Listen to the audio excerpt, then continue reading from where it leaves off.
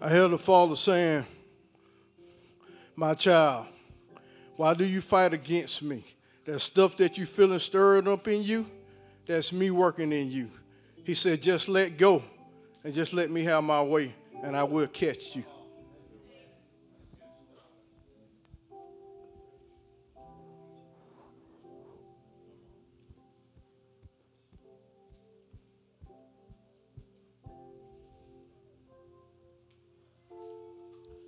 I felt like the Lord was saying that there's someone in here who has wanted the baptism of the Holy Spirit, but not really understood, and that you felt like that all the baptism of the Holy Spirit is speaking in tongues, and that is that's the manifestation, the evidence.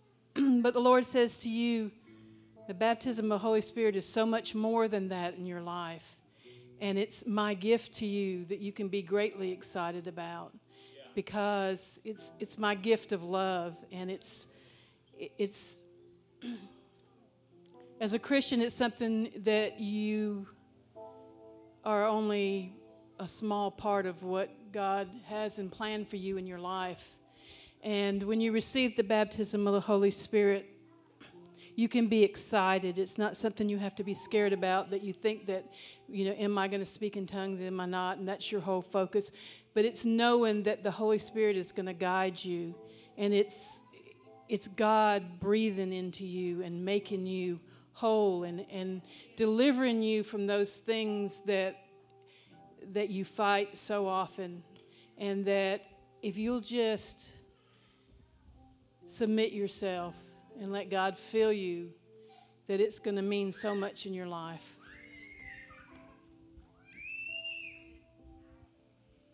If you're a co-laborer here and you have a word from the Lord, please come and put on the microphone, please.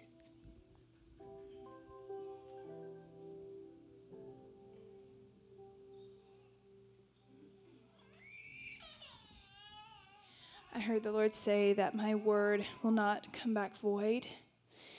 And he said, I am the chain breaker. I heard God say, joy and peace is being restored to the body of Christ, so break down the walls that would try to stop the joy and peace. We are blessed with a lot of folks in this church. They're talented and anointed, and I'm grateful for what God's put in this body. And Pastor Richard is going to be coming to Sheridan tonight, and he has been seeking the Lord, and he's got a word from God for you tonight. So I encourage you to turn your focus away from the other things that are trying to distract you right now, if you can. Some of those distractions need to stay alive, so make sure you pay attention to some of them. But they need some correction or attention. You decide, you either use your discerning of spirits to figure out which ones I'm talking about there. It isn't your iPhone, it's your kids, just if you need a little help there. And I know we've got some guests here tonight, and they came with Pastor Richard, so I'm going to let Pastor Richard introduce them as well once he comes on. But y'all welcome Pastor Richard as he comes to share. Amen? This is Rick and Jackie Williamson. Jackie is a longtime friend of Pastor Kimberly for 30, 35 years or something like that. And we are very pleased to have them with us. Amen. Hallelujah. Yes. Let's pray. Lord God, we love you. We thank you for your presence in this place. We confess we need you, Lord God.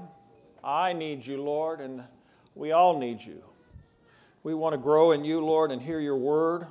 I ask, Holy Spirit, for you to come and take control. I ask for the atmosphere of heaven to be here. I invite the seven spirits of God to all manifest yourself here. For the atmosphere of heaven to come down. Speak to us, Lord. This message has a bit of a strange title. It's Dead, Dead, Dead is the name of it. And it comes from what, in my opinion, is a significant error of theology that I grew up with, both in Baptist circles and in the charismatic movement. It goes something like this. And I used to believe most of this strongly. I am a sinner saved by grace. I have an old nature and a new nature. The one I feed more will predominate. All Christians sin fairly regularly. They can't help it because they have an old nature. I can't expect too much of myself. I'll just keep trying. Now, there's some grains of truth mixed in there. But in my opinion, it is a doctrine of demons. Hallelujah. And it will keep you from becoming who you're called to be in God.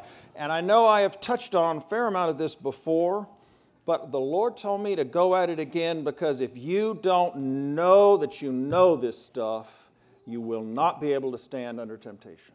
If you just kind of think maybe it's true, you will not be able to stand. And God wants us to walk in righteousness, to fulfill our destiny in Him. And there's things we have to know beyond our feelings, because your feelings will contradict the Word of God in this area every time. Amen. Now, we all know, we learned actually last week from Dr. Ted Davis that Jesus took all of our sin as well as our sin natures. Okay? Now, Lazarus died and came back after 4 days. Jesus was like, the way we count it, we would count it part of 2 days and a whole day in between. It was parts of 3 days. So as far as raising from the dead, you would think that Lazarus' miracle would be a greater one. However, when the apostles went out preaching the gospel, they preached the resurrection of Jesus Christ. They didn't preach the resurrection of Lazarus. All right?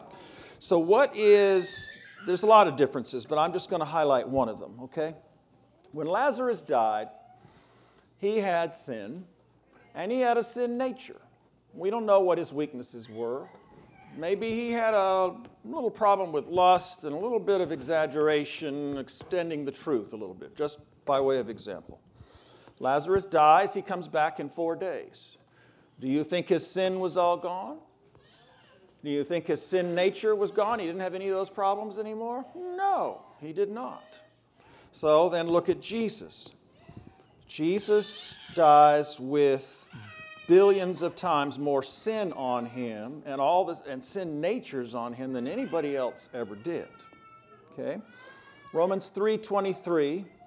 Y'all probably know this. We're going to end up in Romans 6. Romans 6:23. We're going to end up in Romans 6. It says, "For the wages of sin is death, but the gift of God is eternal life in Christ Jesus our Lord." So if the wages of sin is death, then Jesus was due more wages than anybody else ever had.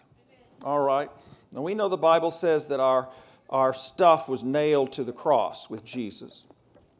And I can't prove this part to you, but I feel like when Jesus went down into hell, however long he was there, which I don't think was very long, but he went down to the deepest part of hell, deepest part of death, because death had a grip on him more than anybody else, because there was a lot to grab hold of, a lot of wages, our wages, all of our wages that he took. Amen. So when Jesus overcame death, hell, and the grave, it was a huge, huge miracle. It wiped out the power of hell entirely. Because if they couldn't hold him, then they were doomed. Hallelujah. Glory to God. Now, we were born as sinners. We did have an old sin nature that wanted to do exactly the opposite of whatever God's Word said we ought to do. Totally contrary. I give the example. Married man reads the Word, feels convicted he's supposed to kiss his wife. Guess what? His old nature doesn't want to. Now his flesh is flesh and blood, natural desires, hunger, etc. His flesh wants to kiss his wife, but his old man will try and find some excuse not to do it. It's just whatever God says, our old nature wanted to do the opposite, okay?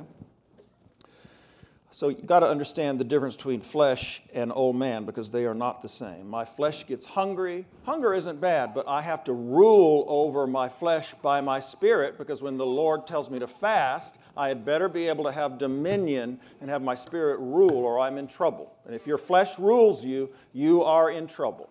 You are a carnal Christian by definition. Okay?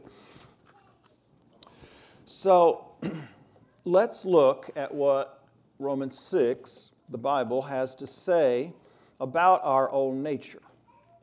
Because I want you to really, really hear this. And notice how many times, we're going to start in verse 1 of Romans 6. Notice how many times it says that our old nature died. Died at salvation, and it died at water baptism. However you want to parcel that out, it doesn't matter to me. Verse 1. What shall we say then? Should we continue in sin that grace may abound? This is Holmes Christian Standard Bible. It says, absolutely not. Other versions say, may it never be. It is a vehement, absolutely not. Okay? How can we who died to sin, there's the first one, still live in it? Oh, are you unaware that all of us who were baptized into Christ Jesus were baptized into His death? Therefore, we were buried with Him by baptism into death, in order that just as Christ was raised from the dead by the glory of God, so we too may walk in newness of life. Hallelujah! For if we have been joined with Him in the likeness of His death, we will certainly also be in the likeness of His resurrection. And it doesn't actually even say likeness in there. It's really, we shall be His resurrection. Hallelujah. For we know that our old self was crucified with Him. Our old self, there's again, crucified with Him. The old nature, crucified with Him, in order that sin's dominion over the body may be abolished, so that we may no longer be enslaved of sin, since a person who has died, the old man died, is freed from sin's claims. All right, let me just make sure this is clear to all of you. So when we were born again, our old man died. We died to sin. This old man went down in the waters of baptism. It stayed down there, just like the old nature stayed down at the bottom of hell. And the new man, the new nature that God put in us, comes up out of the water. That's the picture of baptism. And it's a picture of the reality. Now, it says here, Satan did have dominion over us. He did. Without Christ, Satan has dominion over you. Hallelujah. But that dominion was abolished. We are no longer slaves of sin. And since the old man is dead, we are free to follow the Holy Spirit. Amen. Now, skip down to verse 8 and 11. Now, if we have died with Christ, we believe that we will also live with Him. Verse 11, so you too consider yourselves dead to sin, but alive to God in Christ Jesus. Consider yourselves dead to sin. Now, my history, when I was in med school, I was in church and there was a call for repentance and I felt convicted and I had stuff in my life I couldn't get victory over. I went forward. The man that ministered to me happened to be a doctor, a wonderful man of God. And he talked to me about how he got this revelation that he was dead to sin and alive to Christ. But you know what? I could not receive it because I believed, I was taught my old nature was still alive. And it was, how do you do this? I couldn't get it. And so I stayed in defeat until I got this revelation. And then I got victory. It was just that simple. So for me, I'm passionate about it because it has made a difference in my life. Hallelujah. Okay, verse 12. Let's read a few more. The whole chapter really has it, and I just couldn't stand reading that much Scripture. It's just too much. I'm not against Scripture. I read lots of it myself, but to preach it, it begins to be a lot. Okay, verse 12. Therefore, do not let sin reign in your mortal body so that you obey its desires. And do not offer any parts of it to sin as weapons for unrighteousness. The devil will use parts of your body as weapons of unrighteousness if you let him. But as those who are alive from the dead, old man dead, we're alive, offer yourselves to God and all the parts of yourself as God's weapons for righteousness. Hallelujah. For sin will not rule over you because you are not under the law but under grace. Hallelujah. So under the law, before we received grace through Jesus, we were slaves of sin, but because of the grace of God in saving us, He gave us a new nature, and we are now, present tense, free to walk in righteousness. Now, I want to tell you how this has worked, how I have seen this work. And I don't think my experience is at all unique. I think it is common to man. All right? What we forget about in all of this, if you believe the old man is still alive, or if you used to believe it or whatever, we forget the enemy.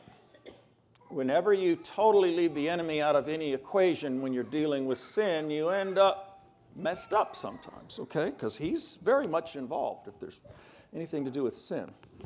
The enemy is good at his job. He's good at tempting us, okay? And so he has the ability, I wish he didn't, but he does.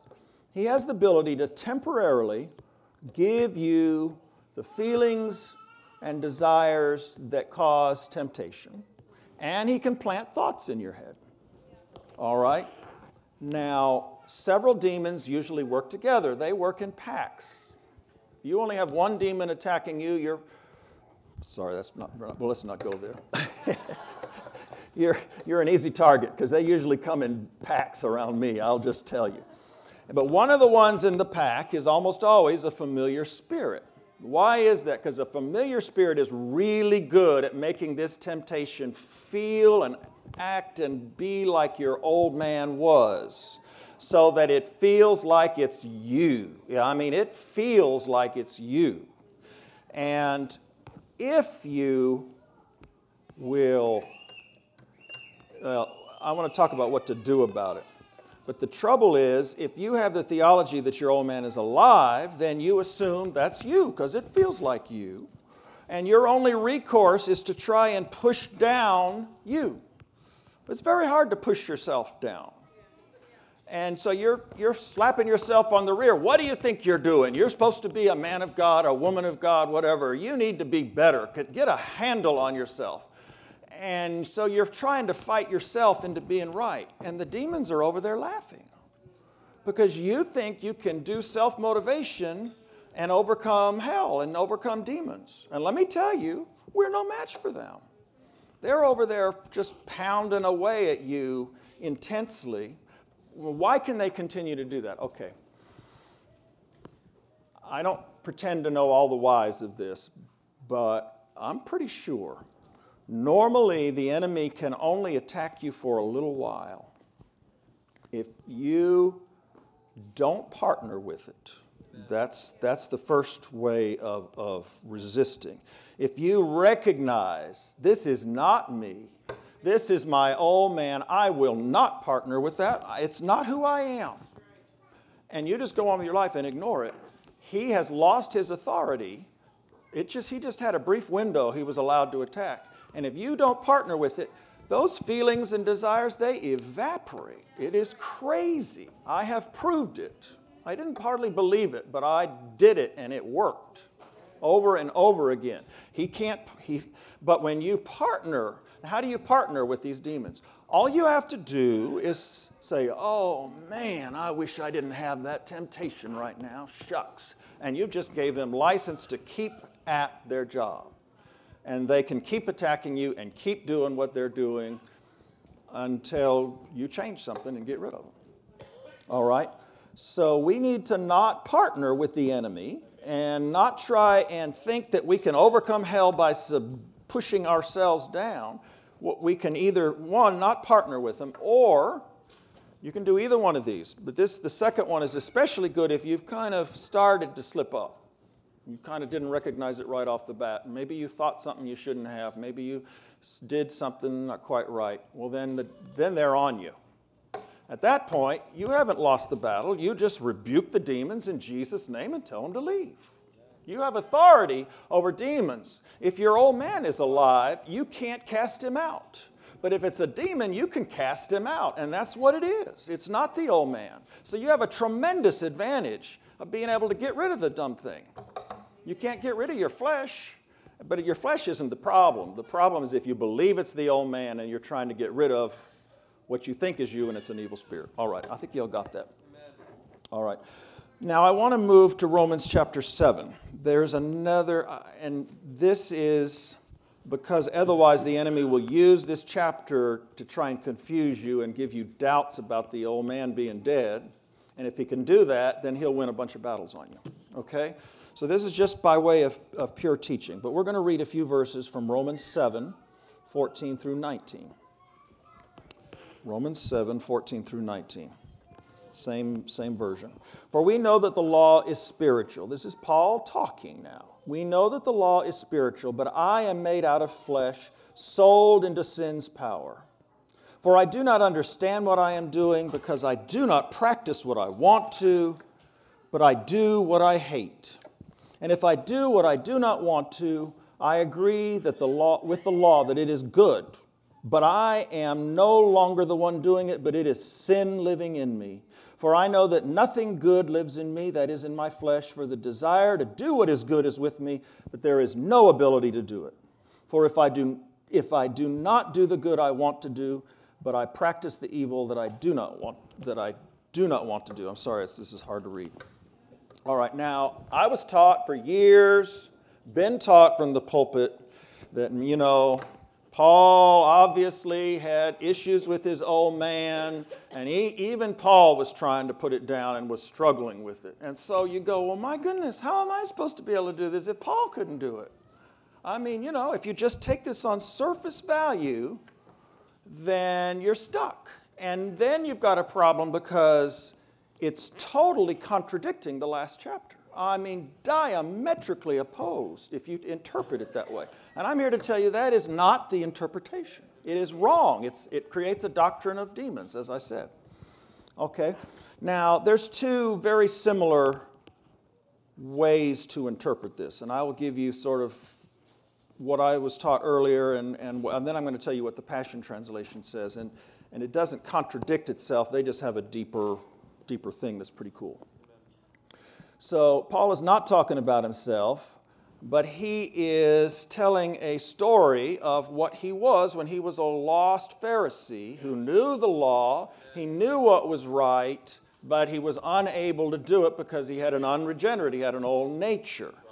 All right, so he's using a storytelling technique, a construct is what it can be called, where he's using the present tense, but he's really talking about the past tense. Now, we do this in English all the time. It's done in all sorts of other languages. In Swahili, there is a storytelling tense that is a present tense, but everybody knows when you use the verb that way, you're telling a story that it actually was past tense.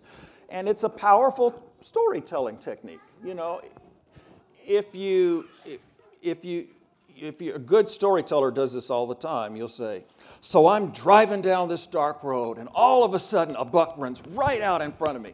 And when you tell it in present tense, everybody sort of is drawn into the story, and they're with you. And that's what Paul's doing. All right. Now let me read you what the Passion Translation says.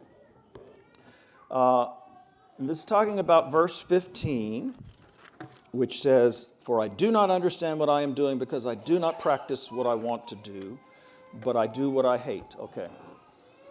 Paul use of the word I is most likely his identification with the people of Israel under the law prior to receiving Christ. It is not merely an autobiographical statement. In other words, it's saying it's not just that Paul was in that position, which he was, but a rhetorical device of solidarity, big language here, solidarity with the experience of those who live under the law.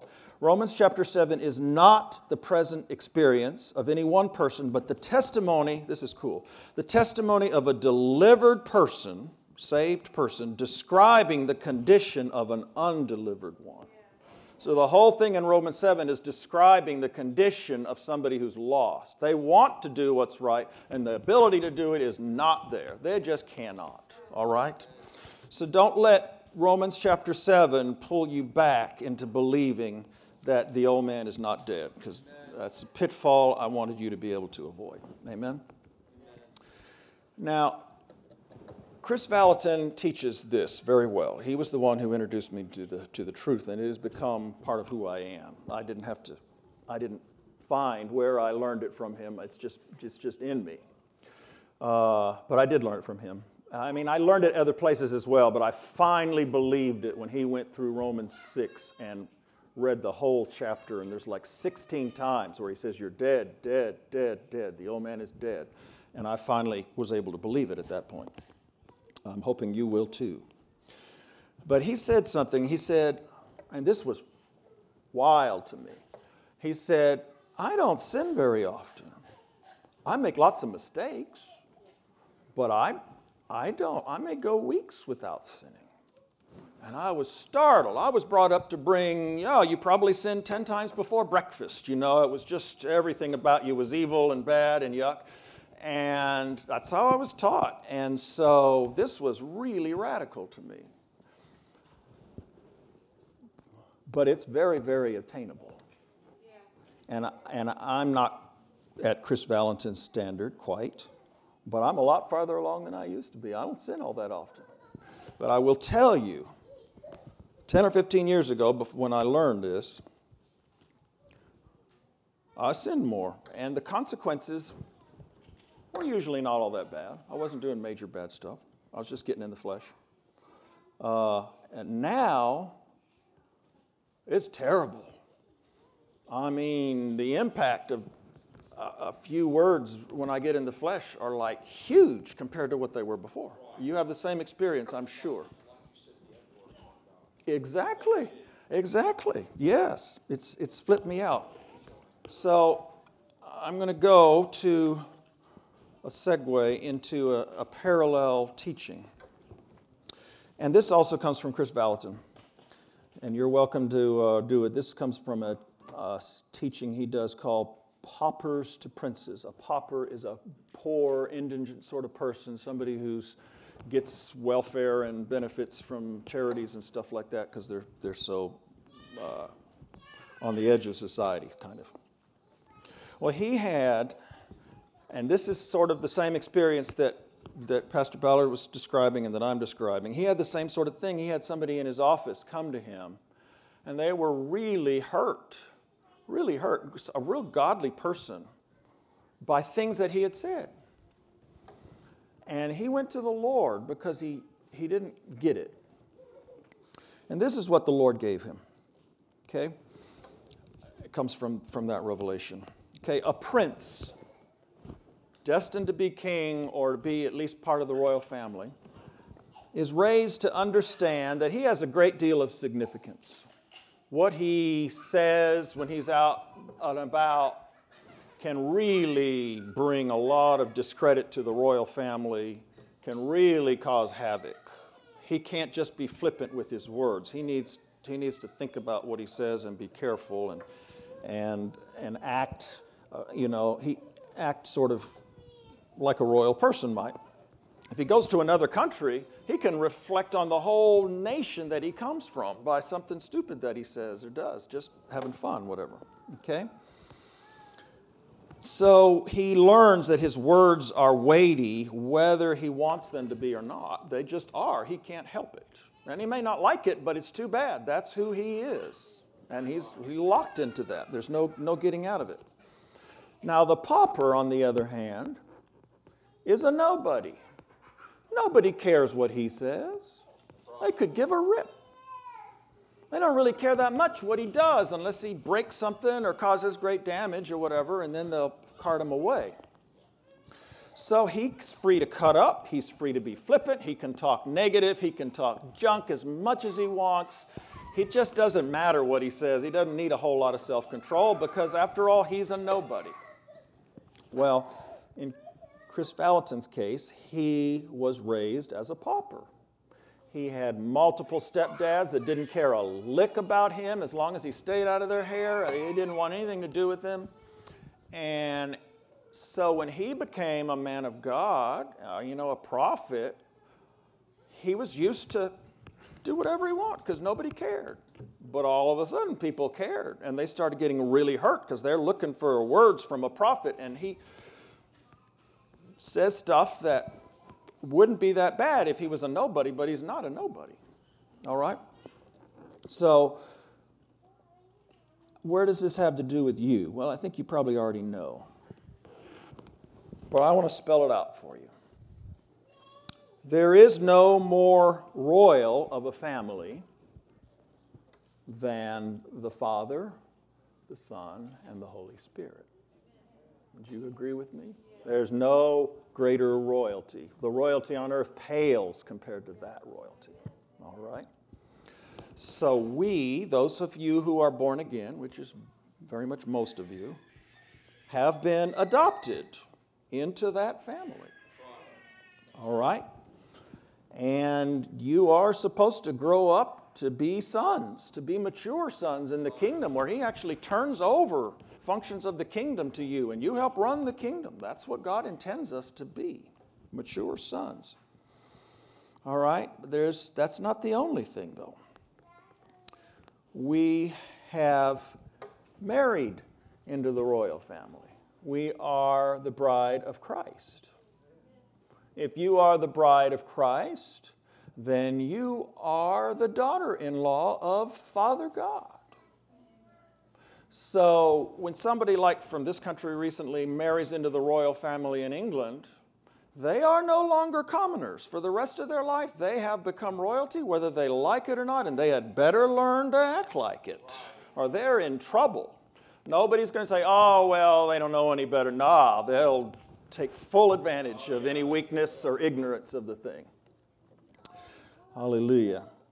So the more we grow into our identity, the more, first of all, weighty our words become. People expect us to be speaking words from heaven, words that are significant for their lives. And the more weighty our actions become. So we cannot afford to think of ourselves as nobodies anymore. All right? If we do, we will cause great damage. It is very important, and it is not prideful to know who you really are in the kingdom of God. The devil will try and tell you, oh, well, it's humble to think you're a nobody. Oh, no, it's not. I will tell you it's sin. Because it will affect your behavior. It'll give you license to do stuff that you wouldn't do otherwise. And you'll be undermining the one who adopted you into his family, the one who married you, who made you part of the royal family. Now, we're not divine. Don't get any of that messed up. But we are nevertheless married into that family and adopted into that family. And it's huge. I used to think it was humble to say, I'm only human, I'm just a man. But I tell you, that's not kingdom thinking. I mean, I still struggle with it some. I want to slip into that. I want to make excuses. Let me read to you 1 Corinthians 3, chapter 3, verse 3. 1 Corinthians 3:3. For you are still carnal. But where there are envy, strife, and divisions among you, are you not carnal and behaving like mere men? So Paul is rebuking them for thinking and acting like they're mere men. Now you say, well, I am a human. Yes, you are. But you are not just a human. You have the living God living inside of you. You are no longer able to use the excuse of just being human. The fact is, you can tap into divine resources anytime you have the word of the Lord, anytime God tells you to, anytime you have the faith to do it. You are not a mere man anymore. And you're not allowed to act like it either. Or you can, but you're going to be in this group of people that Paul rebukes. Okay? Oh, hallelujah. We are not mere men, mere women, mere children. We have been born again. We have Jesus by the Holy Spirit living in us. We have a new nature that loves God, loves people, and loves what's right. We have the power of the Holy Spirit wanting to flow through us as much as we will let Him. We can no longer think of ourselves as mere men, as nobodies, as paupers. It's not humility, it's carnal. You may be uncomfortable thinking of yourself as royalty in God's kingdom, but you had better adjust your thinking. It is reality. Amen? That's part of what repentance is changing the way we think. It is not humility. And I would like a little bit of help from Pastor John. I want to read a verse from Ecclesiastes 10:16.